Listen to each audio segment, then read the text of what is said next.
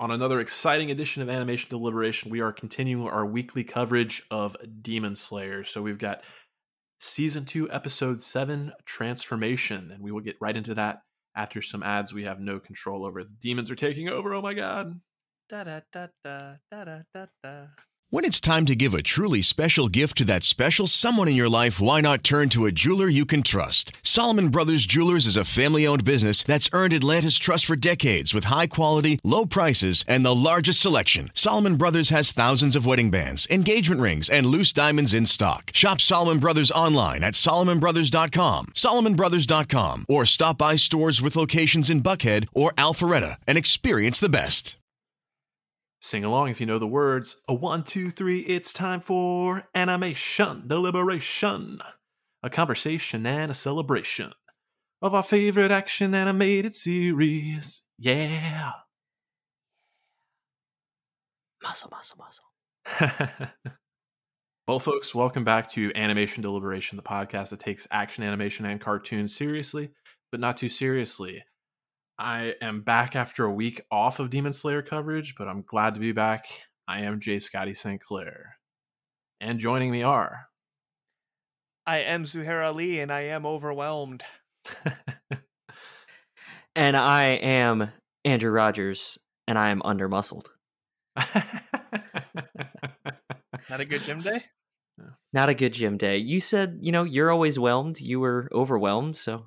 If I'm saying muscle, I guess I'm under-muscled. I don't know. Well, I'll do my best to be flashy in that case. Yeah. Well, let's just get right into it. We have another, in my opinion, absolutely stellar episode of a phenomenal show. You guys took the helm and covered the chunk of episodes that we were covering last week, which I felt left off on a huge cliffhanger. But they did not rest on their laurels. They just pick up right from there, and we get an amazing battle between Daki and a transformed Nezuko, hence the episode title, Transformation. I don't like it. Beast mode. Yeah. So she's got a horn growing out of her head now, a single horn. She's got some ivy patterns, like tattoos that are covering her skin, and she has proven herself to be quite the powerful demon. So much so that she's causing Daki a lot of surprise in terms of her regenerative abilities and her demon blood art. They matured her upper half too, which is very anime of them. I didn't pick up on that, but I'm glad you did. I was like, oh god, she looks a lot older now. But yeah, that transformation was just bananas. And it, early on, we were talking about how much we wanted more Nezuko and more of her story and more of her development. I regretted asking for all of that when, the sinister snark kicked in, which was, the cover art on Hulu, too, when you hit play next episode. Oh my god, did that whole sequence make me so uncomfortable. Daki deserved every bit of the way that she was getting plastered, but from it coming from sweet Nezuko was like, no, somebody get her under control. I don't like this at all. It was so good, but so gruesome. Yeah, there's not many things that really take you aback about anime. And, when she's going off on Daki, it's like, okay, yeah, she deserves this. She's fighting. That's fine. And then it was just the repeated kicks in the same place and the crunching noises. And you're just like, oh no, this is getting hard to sit through. It was intense in a way that made you feel it. It was very well done, but I agree with Zuhair. There was a lot of uncomfortable moments that were specifically that way, but she was having such a good time doing it. I think that was the other part of it too, was that she looked more to be enjoying it than Daki did to be enjoying all of her nefarious things that we've seen this season. That smirk was sinister. It was, and I'm right there with you guys. There was definitely a level of enjoyment that was unexpected, but I think it played well, especially considering kind of the trial that she has to go through after that.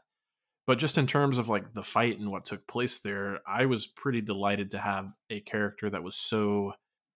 Daki really did seem to relish kind of being so much more powerful and just having humans be fodder for her. So I did get a lot of payoff in that regard that the tables were turned on her so rapidly. But I mean, in terms of just shock and awe, you guys talk about the continued crunching, the knee to the back of the head and whatnot. But when the Daki does get a moment to kind of fight back and actually decapitates Nezuko and all her body parts, I kind of forgot for a second that it has to be a Nichiren sword that kills a demon when they're beheaded. So there was a second where I was like, are they killing off one of the characters right now?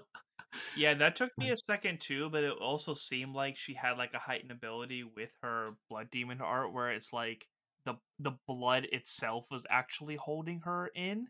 Yeah. So it wasn't like fully severed yet based off her abilities.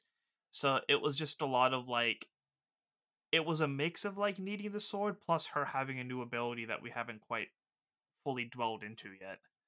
Mm-hmm. Mm-hmm. Yeah, I'm glad you cleared that up because I completely forgot about the Nichiren sword part. I only thought it was her blood congealing. So you two kind of brought that together for me. But the blood congealing thing was still a weird moment power thing for her to have that like hadn't come up before. That she could just have floating arms and legs and just kind of bring them back in after being decapitated like that. Yeah, she took her time though before she like completely reassembled herself. So you have like this good moment where her head is floating, like a half foot above the rest of her body, and you just have this wave of, like you said, congealing and coagulating blood. But then the rest of her limbs there too. It kind of reminded me. I don't know if either of you played the video game Rayman, or I think things like the Raven Rabbit kind of become popular. But he's got a disembodied like head and hands and whatnot. So yeah, there's like no joints. It's just like the end of each appendage, I guess. It reminded me a lot of Kakuzu from Naruto, but I need Naruto fans to get that. Okay. Yeah, I mean, you mentioned of like how she was like lingering there for a second. I think she was trying to figure out how to put herself back together. She's like, "Oh, this is fun." And I'm just all over the place. Snap. Which I guess you don't have to worry about regenerating if you just bring the original parts back together. There you go. Yeah, it's probably a little quicker that way. Yeah, we've seen Deadpool. The length of time it can take him for him to regrow limbs. So I'm glad we didn't have to go through that again. But I was waiting for Zenitsu to show up, and I was waiting for his reaction to transform Nezuko, and they held off. I'm glad. I'm kind of glad. I'll be curious to see how the show plays that moment when it finally does happen, though. If it's going to be one of those like more heartfelt and poignant moments, or if they're going to play it for laughs. I could really see it going either direction with that character. I mean, speaking of, there's another point I'm going to dwell back to, but speaking of like going for laughs, like when the constraint was happening, Uzui shows up and just yells at both of them, like even while he like has her held down and has the sword in her mouth and is begging her to stop, like they still switch back to the animation of them with the dot eyes and just like little chibi heads of him yelling at them, and both of them just in the little corner. And I was like, how do you make this so well done and so well timed to make me laugh in this moment where I'm genuinely panicking because I'm scared for these characters? Like, it's just so good. He called her a brat. I think that was the like, wait, you're staring at a demon that is almost as strong, if not stronger than the upper six. And you're like, don't be so flashy. Get out of here with that. Sing her a lullaby. I don't care. Like, how can you have that laughable sternness in that moment, but it not feel out of place? I think that's the most impressive part, is feeling right in the moment still. He's like, you were all flashy in front of the master and everything, and now you can't get her under control. Figure this out. I'm just like, oh my god. Hey, that's why you gotta love Usui. Yeah. But yeah, going back to like when she had her blood out and everything, when Dabi was beating her up, all the blood was splattering on top of her. So when she just found opportune, she was like, oh, by the way, F you even more, and just lit her up to the point that she couldn't even regenerate. She was scarred so severely. I was like, oh, she's such a savage. That was awesome. I loved that part of it. Yeah, that was really cool. And yeah, I'm glad you brought up that moment because it makes me think of two things. I think that's the first time we've seen her use that blood demon art since the fight with the spider kid, Rui, I want to say, when she used it to burn all of his remaining like spider threads. She burned the ropes connecting them to the children on the Mugen train as Oh, well. good call. Good call. I forgot about that. But the other thing it made me think of is the fact that like Tanjiro has been embracing this Hinomani Hinokami Kagura. Hinokami Kagura. Yeah, this whole burning move, and it's kind of interesting that you're seeing brother and sister both kind of embrace this kind of like flame heritage to some extent. But the other thing that stuck out is that it triggered a memory for Daki, and I remember she had one of Muzen's memories previously, so I was kind of wondering, is like, where is this coming from? Is this one of Muzen's memories again, or is this a memory of her own? And how much more of her backstory are we going to get? And by the end of this episode, I think we find out there's a lot more to explore with her than we initially thought. But yeah. Oh, yeah. But I like what you're saying about where is this memory coming from, because I hoped and assumed that it was Muzan's memory, because I think it was the memory of burning. Mm-hmm. So I really hope that wasn't like part of how she became a demon. That would be a really unfortunate part of her backstory. But correct me if I'm wrong, in that memory, was it not a man and a child together? Okay. So if Jay Scotty, to catch you up, we were speculating, and I don't know if the episode confirmed or not, that when she had that first memory of Muzan's, it was Tanjiro's father. Right. Which child do we think it is with the father this time? Is it a young Tanjiro who doesn't remember, or is it a young Nezuko and that's why this is being triggered, because Nezuko had something to do with her burning that first time around, or rather Muzan's burning. It could be interesting. Or is it Tanjiro's grandfather? Ooh. Yeah, for all intents and purposes, that man that we've been assuming that is the father could be even further back, because Muzan's very, very old. Okay, yeah. I kind of like that you're kind of running with the thought that it is Muzan's memory, because I was kind of going the other way. I was thinking it was more clearly delineated as one of her own memories because she didn't question it as much. She's like, remembered this last time that I was burned like this, and kind of made me think I don't like to do too much speculation in the future, but it has me wondering who will ultimately end up defeating her, because we know Tanjiro always has these moments where after he's defeated a demon, you kind of get that reflective moment where they focus on how they became a demon and whatnot. I don't think we've seen that as much when other demons are defeated. Like I think back on the Mugen train and Inmu when he was defeated by, I guess actually he was defeated by Tanjiro, but we just didn't get the memory triggered that time around. Yeah, it was more of just panic and just how did I die and how did I lose to this. I don't think he just had any memories to go off of. So Right. we got to get into his head a little bit, but that was about the extent of it. Mm-hmm. Stupid Akaza made it out, so Yeah, but I mean, in terms of how the episode went, I mean, you have Daki versus Nezuko in the first act, I will say, and the second act all takes place within these poor people's apartment, where Nezuko is triggered by the damage she has caused, has injured a young woman, and it really is a defining moment for her. We've seen her resist human blood in the past, but this time she can't help herself. I did not see this coming. I'm just going to No. flat out say that at the top. Like, when she bit through the muzzle, it was like, oh, her mouth is exposed, and like, oh, what's that going to mean for her fighting? I did not see her losing control that quickly on another human being her downfall in that moment. Like, I was like, no, she could pull through. I thought she was actually going to have some dialogue at some point, like even if it was just like cursing Doc or spiting her or something. But yeah, when she looked at her, I was like, oh no, don't go with that. Okay, that's where we're going. I don't like it. I don't like it at all. I was so happy Tanjiro jumped in, because there was also a moment that I thought they were going to let her actually attack the person, and then Tanjiro was going to show up. So I'm glad that we stopped it before that point, but that didn't stop the show from doing a very good job of making you question it. Here's the thing, Sure. like at that point, Uzui would have permission to take her out because that's the condition. Yeah. Yes. At that point, she would have been full demon, and it's kind of like, sorry, we had a deal. And he would have taken her out as quick as he took out Daki's head. Yeah.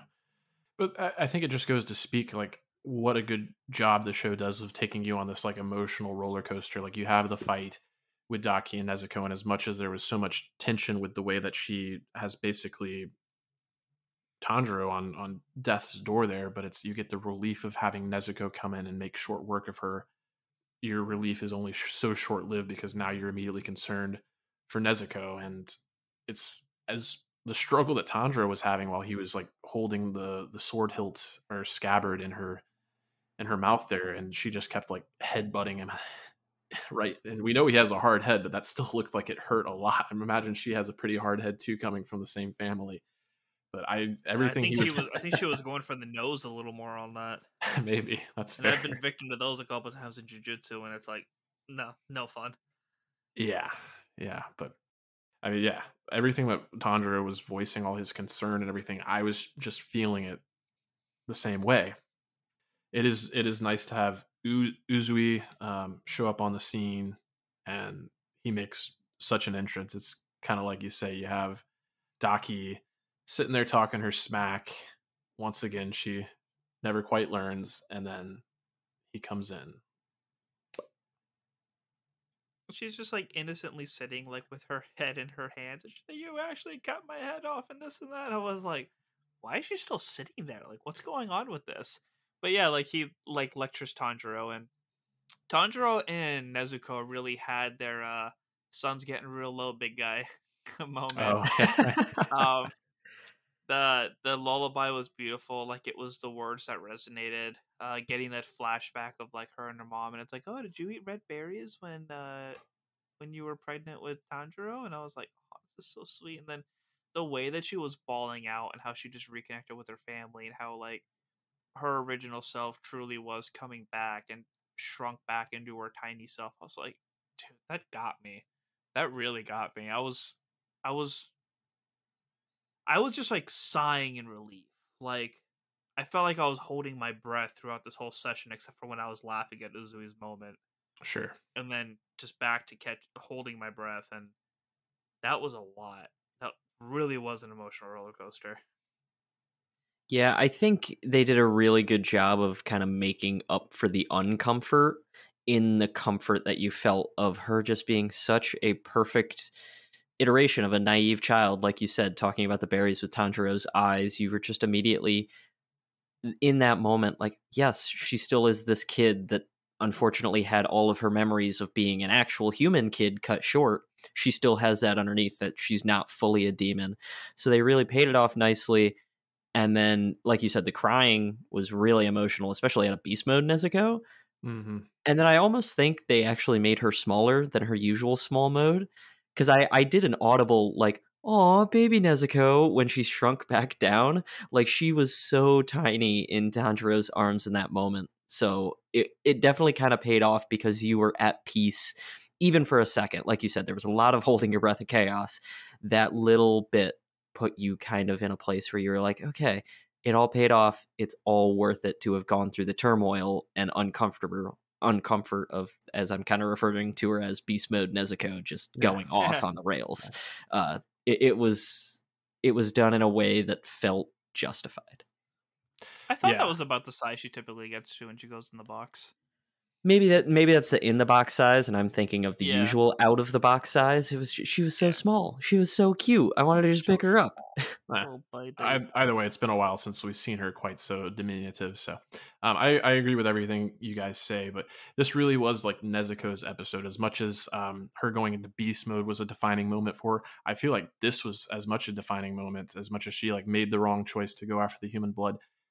Her brother triggered a memory in her that actually like allowed her to have some level of grief, and we haven't really seen that. We've seen Tanjiro be able to process his emotions so much. It's nice for her to actually have that moment and see her shed some tears. And we learn later on from Tanjiro about what kind of sister she was, you know, when the grandfather passed, or was it, I can't remember if it was the grandfather, grandmother, but then the father, and how she you know, took her younger siblings in and said, you know, let's just cry it all out in one day, and then they would want us to not have our lives destroyed by our grief. So just really great to get that context for the character. I did love the mention of Tanjiro's red eyes, because that's one thing I've been meaning to mention about this series that I just hasn't come up yet. I love how every character has unique eyes. Like some of them share the same eye color, but then when you look at the designs that's happening within the iris and whatnot, there's not a single character that has the same eyes. And a lot of times in animes, you'll have just different eyes on different faces, and they swap out different features to create these different characters. But it's one of my favorite things of the show is just the level of detail and how much personality every character has on from their costumes to their eyes to just everything. Yeah, attention to detail truly is a strong point of this. Oh, for sure. Yeah. But outside of the stuff with Nezuko, I mean, I think we hit everything leading up to the big reveal. Yeah. Are we missing anything? Yeah, there was one line that I know you'll appreciate, Zuhair, that I wrote down. So we talked about how Uzui came in and sliced the head off. I love the fact that it didn't immediately fall off. They played into that anime trope of the sword came out, we saw the slice, and she's just standing there while he lectures Nezuko and Tanjiro. And he's like, shut up back there. Like, don't bother. And she's like, what do you mean? Why are you talking down to me? And then suddenly the head just falls into her lap. She's looking around like, what's going on? And he just says, shut up and die an unflashy death. How more BA can you be than to just look at someone and say that after you know their head's going to fall off in that moment? Like, that's top tier anime, don't look at me moment.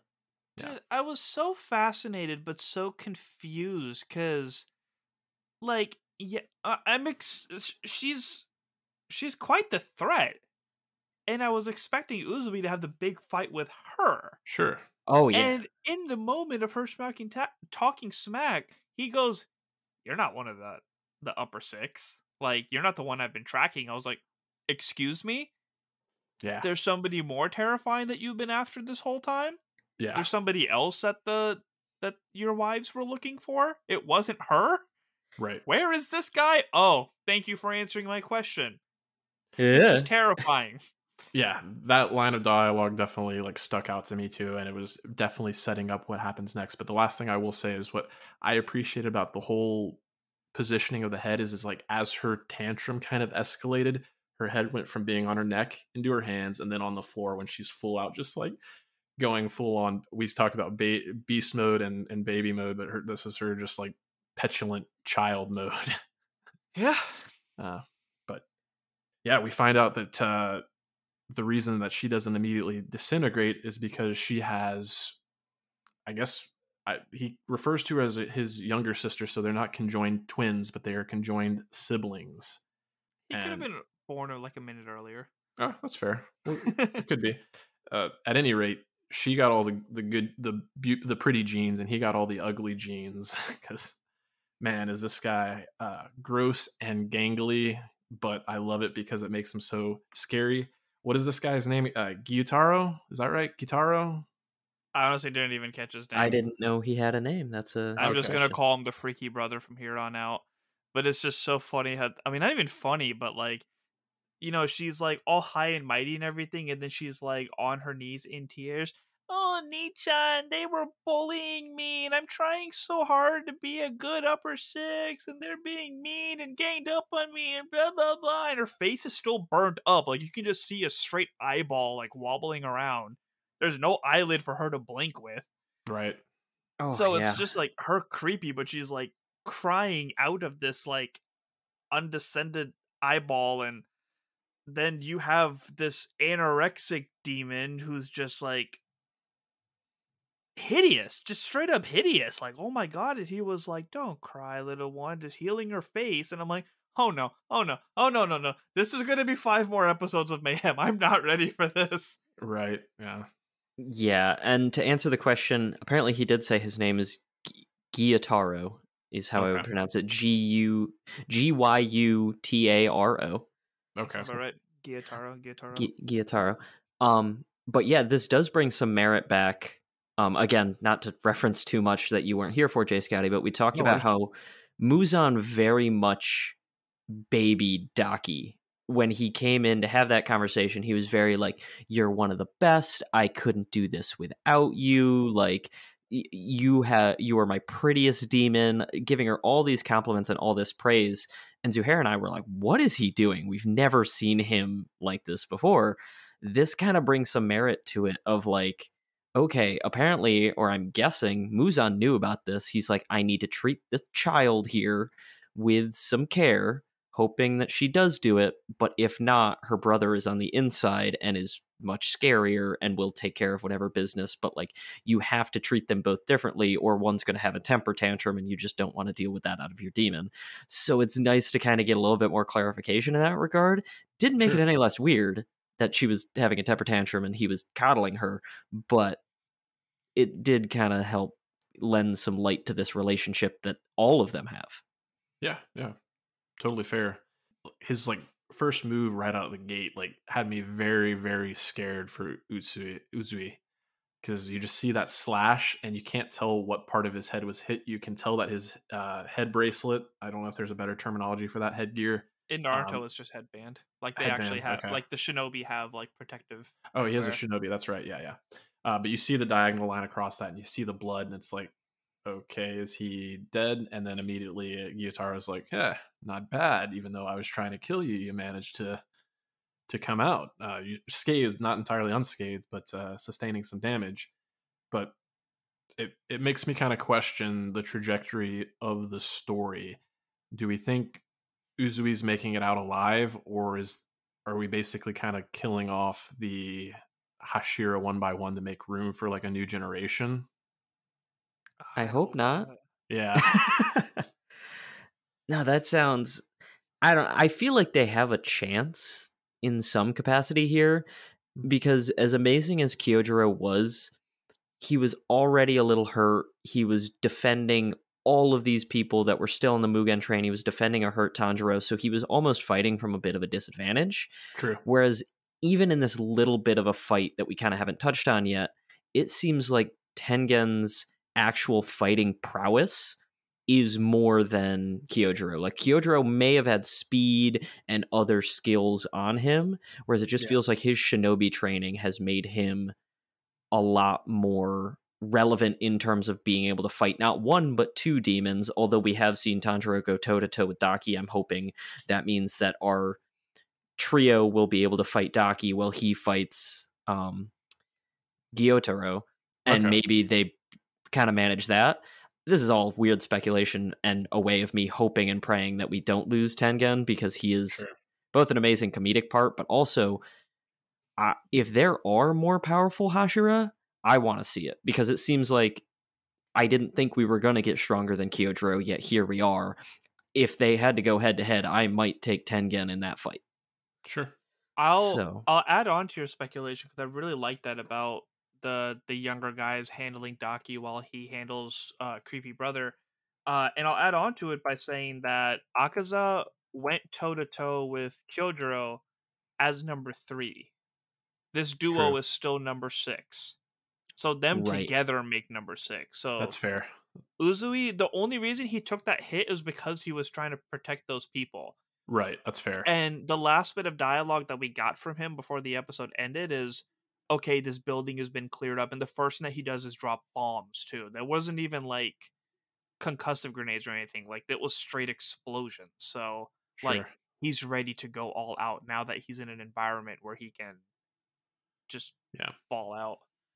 Yeah, I think I agree with both of you that I prefer it go that direction, just because less repetition in terms of like story beats is more inviting to me. But I did, somewhere in the back of my mind, I could see like a possibility where the final battle ends up being brother and sister versus brother and sister. So it'd be, you know, Gyotaro and Daki versus Tanjiro and Nezuko. But that would mean that everybody else has to be incapacitated. So as much as I would like to see that, I think we're done with Nezuko. I think she has some thoughts to have on her own time. It felt like they put a nice little bow on her realizing her wrongs. That's fair. That's true. And you mentioned the exploding, I want to call them Kimoyo beads because it allows me to make 2 references to Marvel, and I just love to do that. So the Kimoyo beads are from Black Panther, but then Tengen had that moment where he used his sound power, and it was very reminiscent of the earlier iteration of Daredevil. It's that sonar moment. Yeah. Yes. Yeah. And I loved that we got to see him use like a specific sound Hashira power, because we had kind of done the whole like, oh, we can hear the explosions in the ground. I'm like, is this it? Can he just hear? Like, what's the actual thing? So to know that he has something more grandiose, that he can blink and know that there's no one in the building, that was a really cool both revelation and moment. Yeah. Mm-hmm. So out of curiosity, I looked up the list of the Hashira, and the first list that came up is all of them in order by strength. Ah. Okay. So who's at the top of that? So from if you take out all of the formers, Uh-huh. actually, you asked for the top. The top is actually Gilmai, the stone Hashira, the one that has the prayer beads that's always crying. Yeah. Hmm. Interesting. He's apparently the most powerful. Well, as the show has gotten more popular, I will say, I've seen more on social media people talking about Demon Slayer and stuff like that. And there have been some TikTok, Instagram reels, whatever you want to call them, where it's this Hashira versus this one. Who has better speed? Who has more stamina? Who's stronger? And then they go into that one-on-one fight. So the more that I've seen stuff like that, it seems like, at least I'm guessing from the manga and where people are getting this information, they have kind of flushed out. Everyone has the pros and the cons. So as much as he is the strongest, maybe that doesn't mean he's right to fight this demon, because you might need, I don't know, the most speed. Because honestly, who else is going to stand up to Akaza if it wasn't Kyojiro, who is like denoted as being one of the fastest? Yeah, I mean, just because you said like you were wondering where Uzui is for Rengoku, that's where I was like, I mean, if you want to know, I can tell you. We're already here. Why not? Uzui is actually at the bottom of the list with Rengoku right above him. Interesting. So Uzui's number 9. I'm and really Rengoku intrigued is for the number rest of the 8. show now. He's a cocky guy for being the bottom He's of the not list. cocky, he's just flashy. Okay, fair enough. Did want to make note of the fact that as much as like Gyutaro wanted to defend his little sister from being bullied and obviously cared about her and was a little peeved off about that, the thing that made him the most upset is the fact that Tengen has 3 wives. You're just like, 3 wives? He That's reminded me a lot unforgivable. of Zenitsu in that moment. Like, he was saying the same thing Zenitsu was, but also the fact that he was clawing at his skin. That's Like, what I was about to say. I was like, that's the big difference. He was actually ripping his face off. He was so mad. Yeah. I'm just like, is he just like a super traditionalist and believes in monogamy that much? I think it's coming from a place of jealousy more so. Yeah, it's just rip off and then you're watching it heal just so he could do it again. Yeah. Unsettling. Unsettling. I gotta say his powers are pretty cool though. The 2 sickles. Oh yeah, And the then blood like he turns sickles. his blood into movable sickles. I was like, that's kind of cool. It's really freaky looking, but it's cool. yeah, the bones making up the sickles are a little still. Yeah, it's pretty gruesome stuff, but it makes me excited for how much the tension is going to be ratcheted going up. But God, I wish you guys watched Naruto. So many references. yeah, but we spoke a little bit about Zenitsu there. He's been asleep this whole time, but he's the one that tips Inosuke off that there is an ongoing battle, so that they can show up right there at the end. But the only notable thing I really had about the two of them is that Inosuke is apparently a mountain god now, referring to himself as much. And then he talked about the god of the festival, and I have to imagine that's Tengen. Yes, Yeah. early on in the arc, he refers to himself as the god of festivals, and then Okay. Inosuke introduces himself, that's the word I'm looking for, as the Lord of the Mountain. I don't know when he got to be the god, but he used to be the Lord. He seemed to be promoted himself just for flashy sake. Just to be flashy. He did seem very energized though. Like when they showed up, he was ready to go. Like, yeah. Not that he's known for being unenergized, but he was over the top. Like, oh, we'll take him down. Let's go. What do we got to do? Take Nezuko to the box. It's fine. Yeah. I'm ready for him to be back into the action. He is my favorite character. So I need more Inosuke. Oh, for sure. Nah. The way they ranted is like, I'm here, I'm ready, let's do it. And before he would be like, don't tell me what to do to Tanjiro, to like, yeah, you got it, let's get right into this. Like, there's been a lot of character development in such a short amount of time. Oh, no doubt. But very trusting character development as well. It's not the in-your-face, like, oh, obviously they're friends now. Like, it's subtle enough that he went from not listening to, yeah, I understand what you have to do. You go do it. I'll help here. Like, it's just that it's the way that a team would actually grow. For sure. Very well said. And on that note, I don't know if I have anything left to say, unless you gentlemen do. When is it Sunday again? So, man. Yeah.